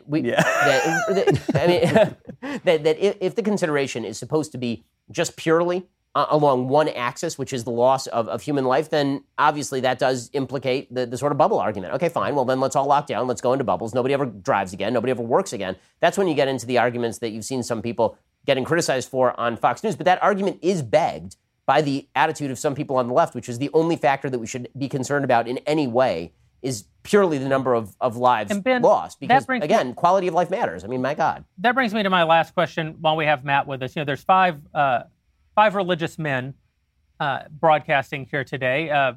Only one of us is correct in our theology, which means that it can't be the two who agree with everything that the Pope says. Not this Pope, but just other popes. Just generally. Just popes generally. And we all know that it's not Drew. Five Wait, I'm the only one with a direct connection. Five religious men, and we are obviously going through something that has massive spiritual implications in the country right now. In fact, my view is that one of the reasons that we've seen the level of panic that we've seen, and I love it when people say, there's no panic, there's only us trying to do the absolute right thing. And then we have snitch lines for what to do with our neighbors. Obviously, there's panic in the country right now, huge tension in the country. My view of it is that at least in part it's because we stand on the shoulders of the greatest generation who defeated war, disease, poverty, and death in the West, in particular in America. And we are a generation of people who've just not contemplated mortality. Yeah. Matt, what do you think about the sort of spiritual piece, the sort of spirit? What does this reveal about us, and what might we do to address it? I think you're exactly right. I think people are coming up against the reality that we are mortal, and you see that even in far less dramatic circumstances. You think back that it feels like 10 years ago now, but Kobe Bryant. Remember when Kobe Bryant died? Not that long ago, and it was the biggest story in the world for a week. Yeah. And I think the reason why that stuff, celebrity deaths and so on, affect people so much is just because it makes us think about the fact that, oh my gosh, I'm going to die, and here's this person who was a part of my life, at least in a peripheral sense, and is gone now. So I'll be gone soon too. And then this even more. It's a reality. Death is out there, and then it becomes this awkward thing because you do want to make the point that, listen, death is not the worst thing in the world. It is going to happen to all of us. We don't want to give up everything just to avoid death because it's a fool's errand anyway. And that's just not the right or dignified way to live. When you try to make that point, of course, you get descended upon by the media. Look at the Lieutenant Governor of Texas, Dan Patrick. Yeah. He made this point and said that there are things worse than death, and I would rather risk my own life to preserve a civilization for my children, which is the right attitude for a parent to have. But of course, people act like that's some sort of nihilistic, suicidal position when it's the exact opposite. That's the position of someone who realizes that life is meaningful. And if you realize that life is meaningful, you also realize that it's not the most meaningful thing in the world. And I think that's what we're missing. Glenn Beck was also descended upon by the vultures in the media for making a similar point 3 weeks ago.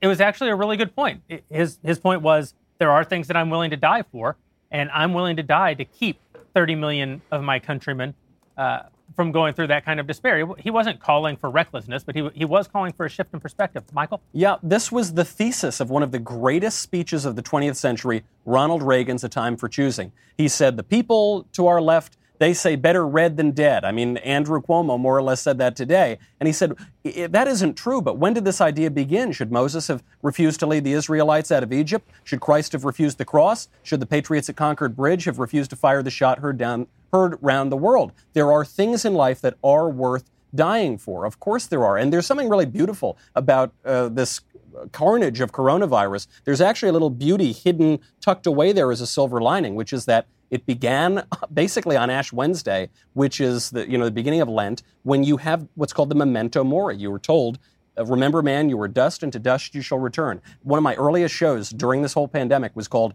We're All Gonna Die. Statistically, the vast majority of us are not going to die from coronavirus, but we are going to die. And, if there's anything positive about being in isolation, it gets you away from all the distractions of life, and you start to contemplate the eternal questions. And that can either be very uplifting or absolutely terrifying. Yeah.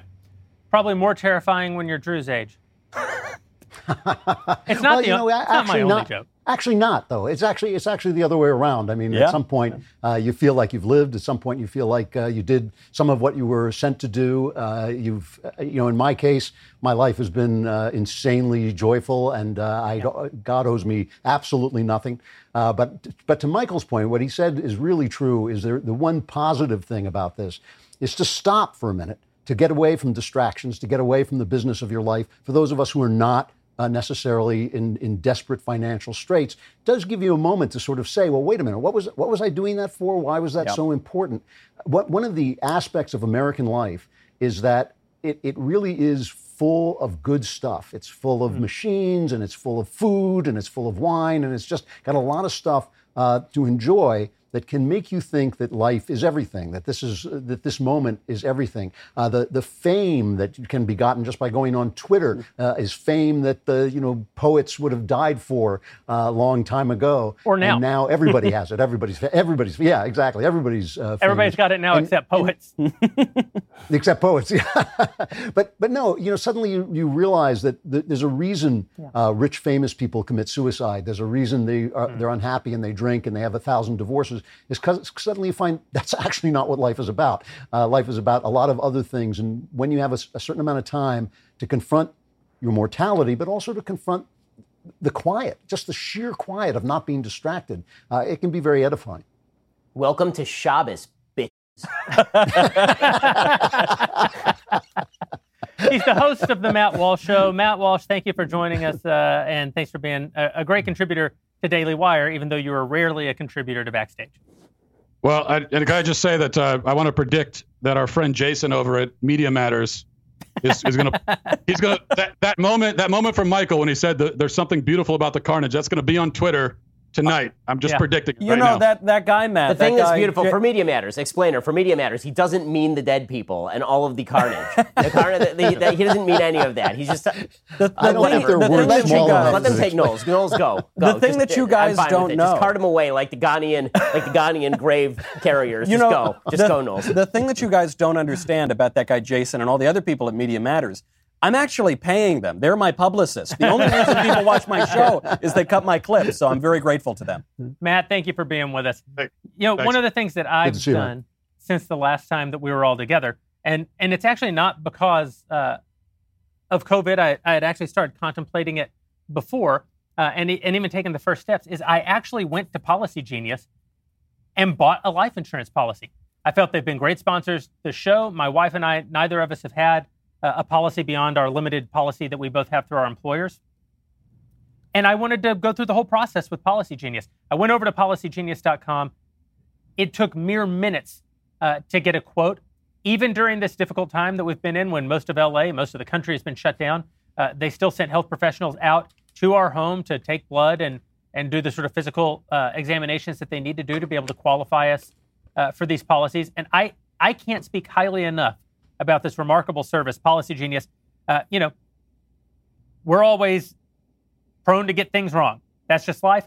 But there are also things we can get right on the first try. Shopping for life insurance can be one of the latter instead of one of the former. That's where Policy Genius comes in. Policy Genius makes finding the right life insurance a breeze in minutes, and it was truly minutes. You can compare quotes from the top insurers to find your best price. You could save $1,500 or more a year by using Policy Genius to compare life insurance policies. I'll go ahead and tell you a little bit more because I did want to go through the whole Policy Genius experience, but I'm also what they call a cheapskate. And so once I got my quotes from Policy Genius, I will confess to you that I went to a whole other carrier and got a quote before I decided to pull the trigger, and Policy Genius blew them away. I won't say who I got that quote from. It is someone well-known in our space who also offers life insurance.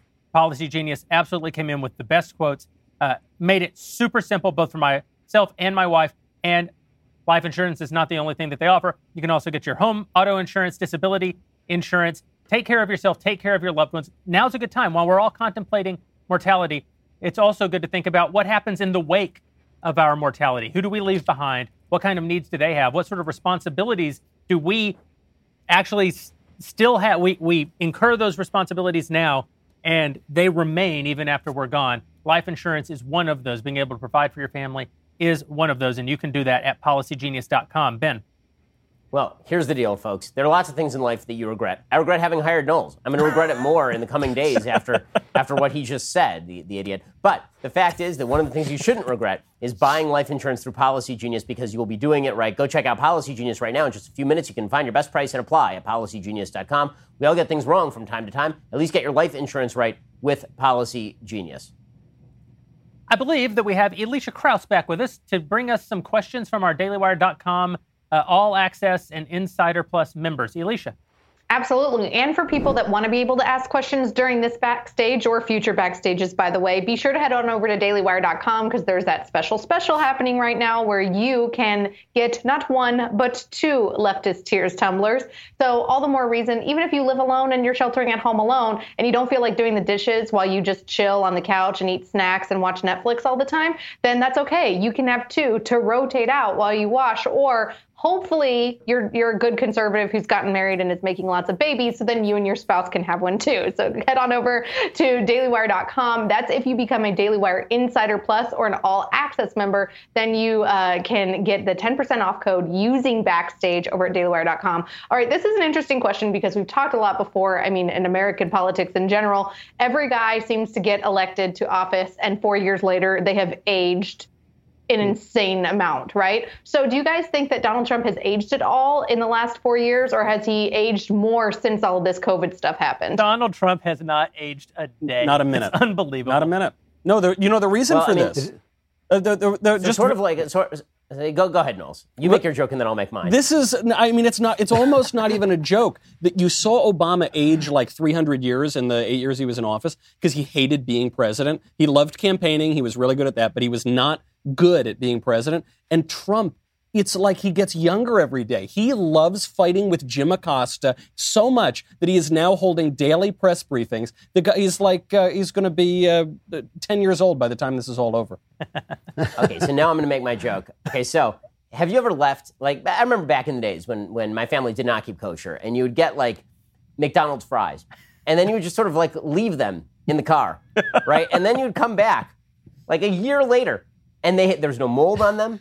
They looked exactly the same. That's Donald Trump. It turns out that organic does not do you good. When your entire diet, your entire life consists of nothing but fast food and Diet Coke, it's actually like formaldehyde for the body.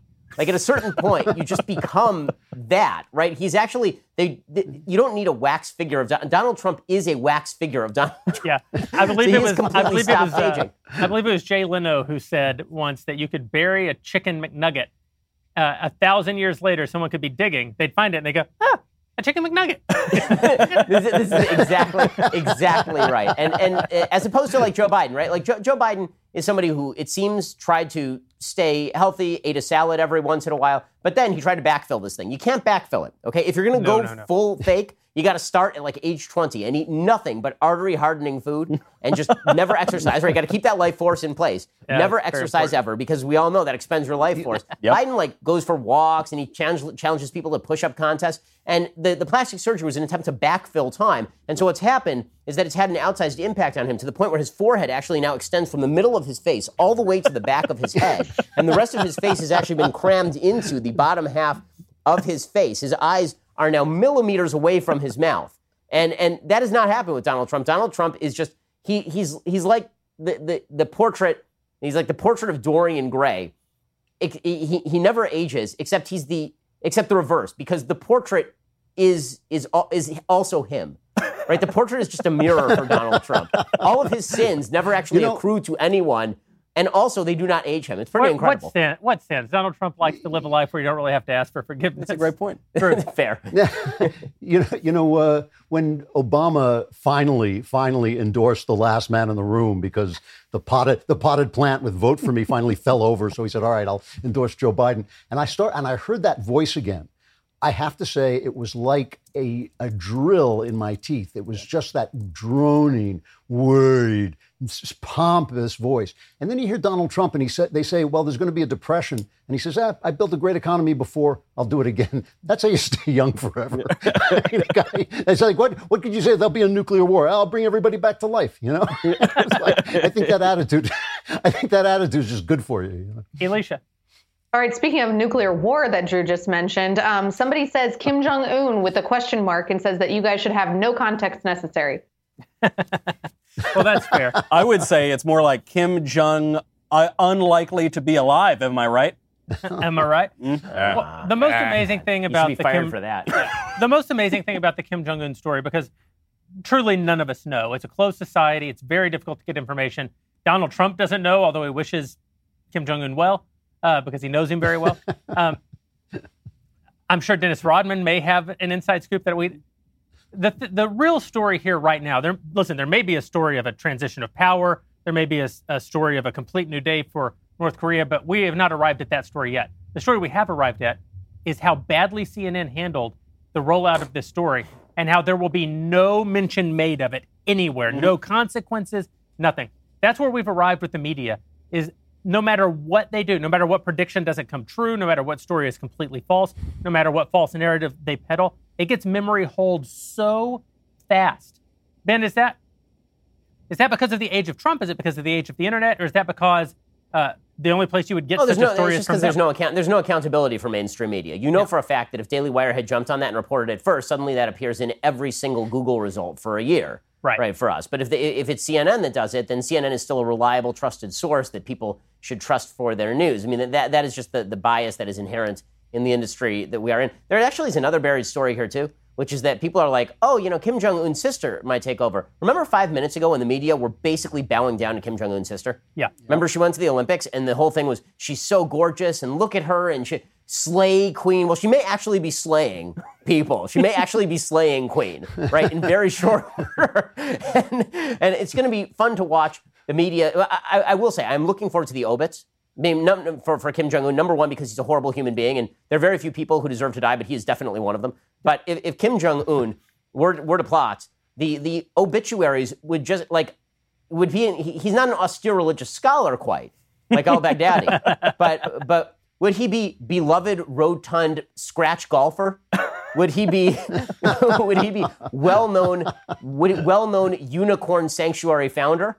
What exactly would be the headline in the New York Times about Kim Jong-un? Unbelievable. Alicia, we have time for one more question. All right, this is a fun question. It kind of takes people's mind off of COVID for a little bit. If there was one person from the past that you could bring back to life, who would it be? Drew. No, that was my answer. You would dream of Drew Rack. I thought you were going to say Ben, because Ben died of boredom 30 minutes ago. I don't mind you making fun of me. I mind that you got the best line of the show. That disturbs me.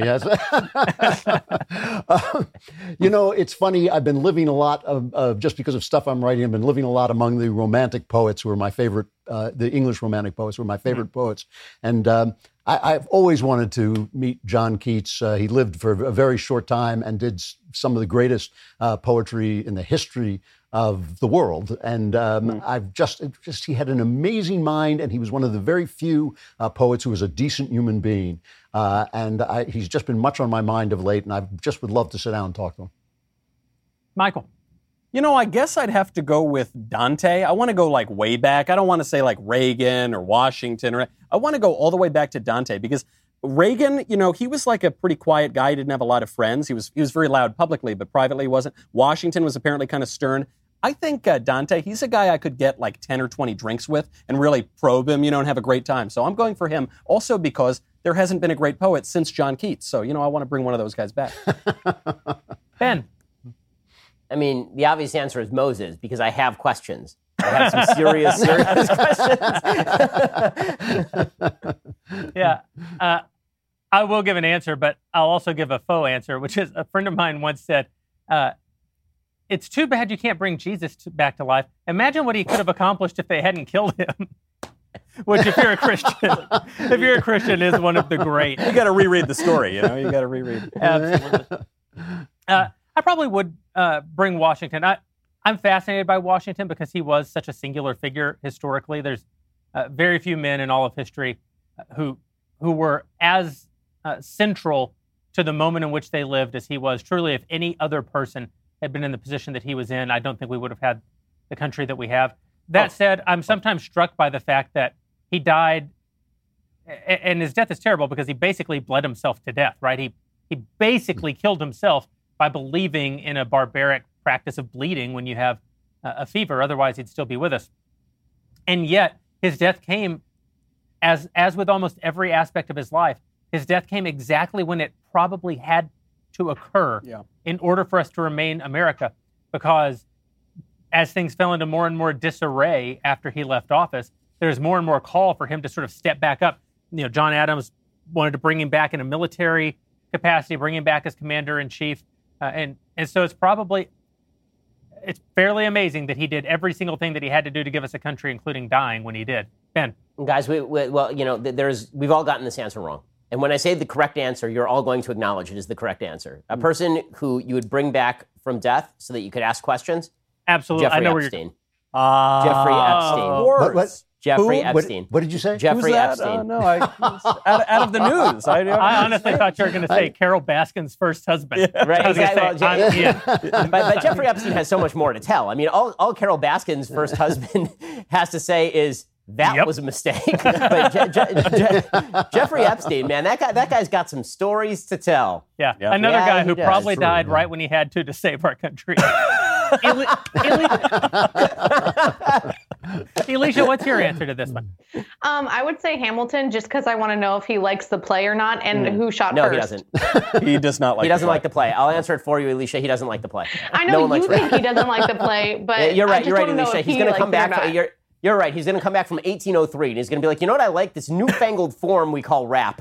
I'm really into it. I want him to school Lin-Manuel Miranda and be like, no, half of this is not historically accurate, dude. What the heck? So, Alicia, stick around with us as I present my last question to the panel for tonight. As we talked briefly about, it's Earth Day. Also, we're in the middle of a once-in-a-century traumatic event for the country. Leave it to the left to conflate these two things, and they also see a silver lining. Their silver lining isn't what it can teach us spiritually to look at the kinds of tragedies that are taking place around us. To them, the silver lining is humans are dying and not burning fossil fuel. Yep. And this isn't a joke. It's not hyperbole. There was an actual story out today about how we've cut carbon emissions for 2020 by 6%. And if we do that every year for the next 10 years, we'll be on track to accomplish the Paris climate changes, the Paris Climate Accords projections. Ben, you got into a little bit of a war on Twitter over this today, which I always appreciate. I mean, the guy's a tool bag. I mean, Eric Holdhouse is the name of the guy. So he tweeted out, he's like, well, this just proves that we can do it, guys. I was like, I have questions. Yeah. Like, a few 100,000 people are dead and the entire world economy is destroyed. So we could. But we're one-tenth of the way there, Ben. Exactly. I feel like there's some downsides that are being ignored. That in this little calculation that you've done here, and then of course he did the ridiculous Twitter trick, which is that when somebody who's more prominent than you retweets you or says something to you, then you change your Twitter handle to rip them. And so his very clever riposte to me pointing out that perhaps the near apocalypse might not be the best solution to the possibility that the climate is going to warm by 1.5 degrees Celsius over the course of the next 100 years, that perhaps the complete destruction of all we hold dear and the deaths of thousands of people who we like, that maybe that might not actually be the best possible solution to the fact that water level is going to rise by a foot over the course of the next century.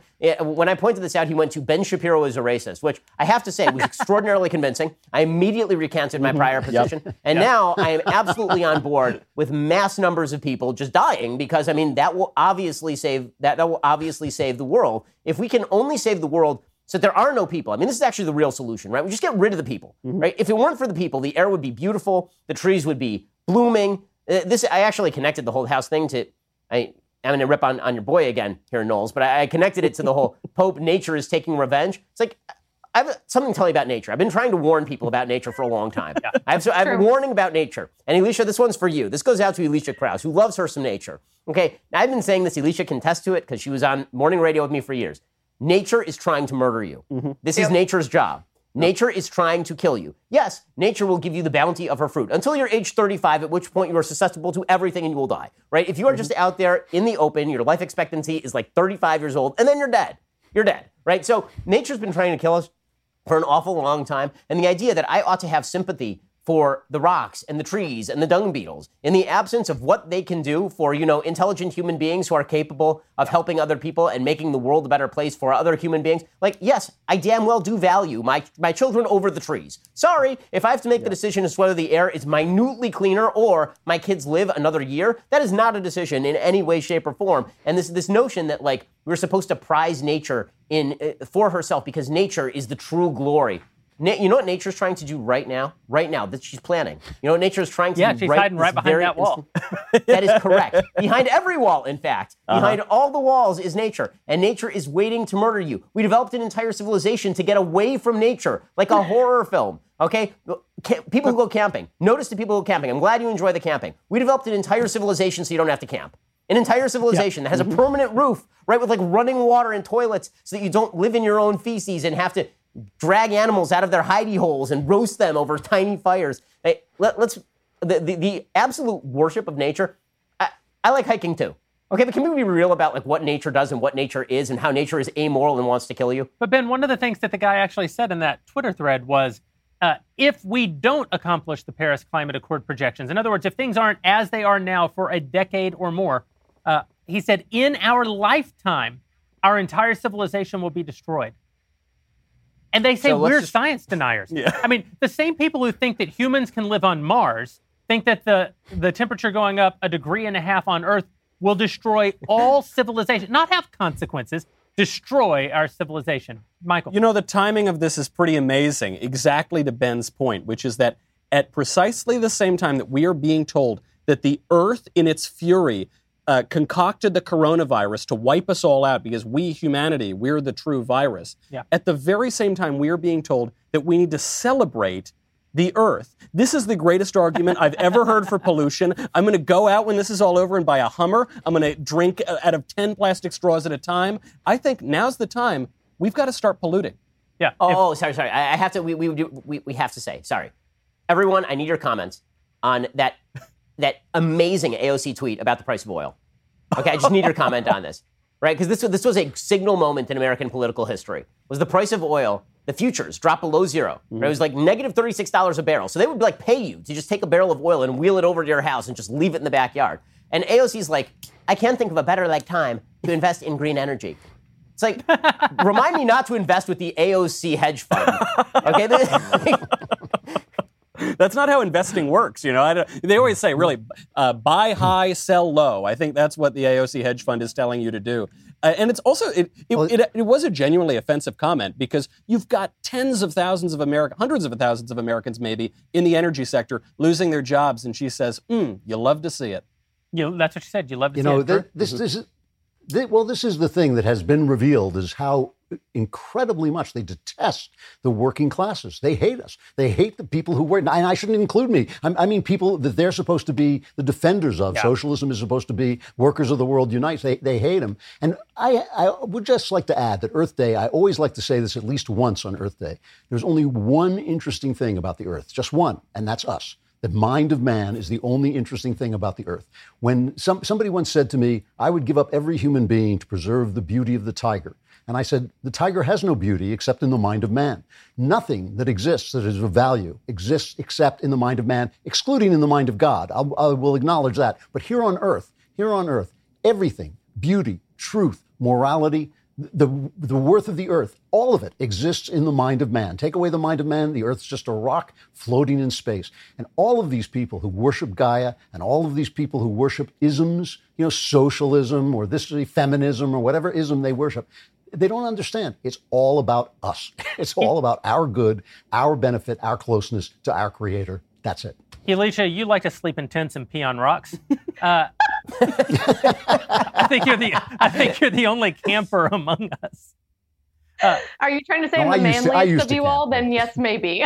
But in my defense, as much as I like hiking and camping, and so does Drew, by the way. How come y'all don't give him crap for that? I am the one that has actually like gone hunting and knows how to skin a deer and was raised around cattle and stuff. It's been interesting because you do know that people now are buying like chicken, like laying hens in mass, and there are suppliers all around the country that say that they're not laying chicks available until June. So I'm going to wait and get a deal in July and August when all of this is blown over and finally get my Kraus House chicken coop. And then when I deliver you guys fresh eggs, you will not be making fun of Mother Nature anymore. No, we'll just be Alicia, making I will fun be of you. making fun of Mother Nature because I'm just going to note there's a place. It's called a supermarket. It sells eggs to me like right now, like anytime I want. Anytime I want. I don't have to wait till June for you and your chicken to bring me eggs.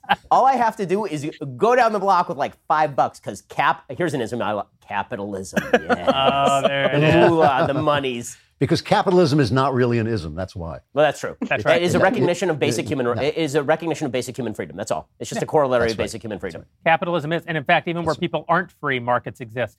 Guys, thank you for tuning in and joining us for our lockdown edition of Backstage. If you are a Daily Wire Insider Plus or Insider or All Access member, listen, we're grateful. Thank you for supporting us. If you're not, hey, head over to Daily Wire right now. We do have this special on right now. You can get a second Leftist Tears tumbler for the price of one membership. That's a tumbler for the left hand, a tumbler for the right hand. And while you're sipping from each of your two Leftist Tears tumbler, you can actually head over to dailywire.com right now and join us post Backstage. We do a discussion. That's where you can tune in, ask questions of me, Ben, Drew, Michael, Alicia in a written format, and we'll respond to those over at dailywire.com. Thanks, and we'll see you next time.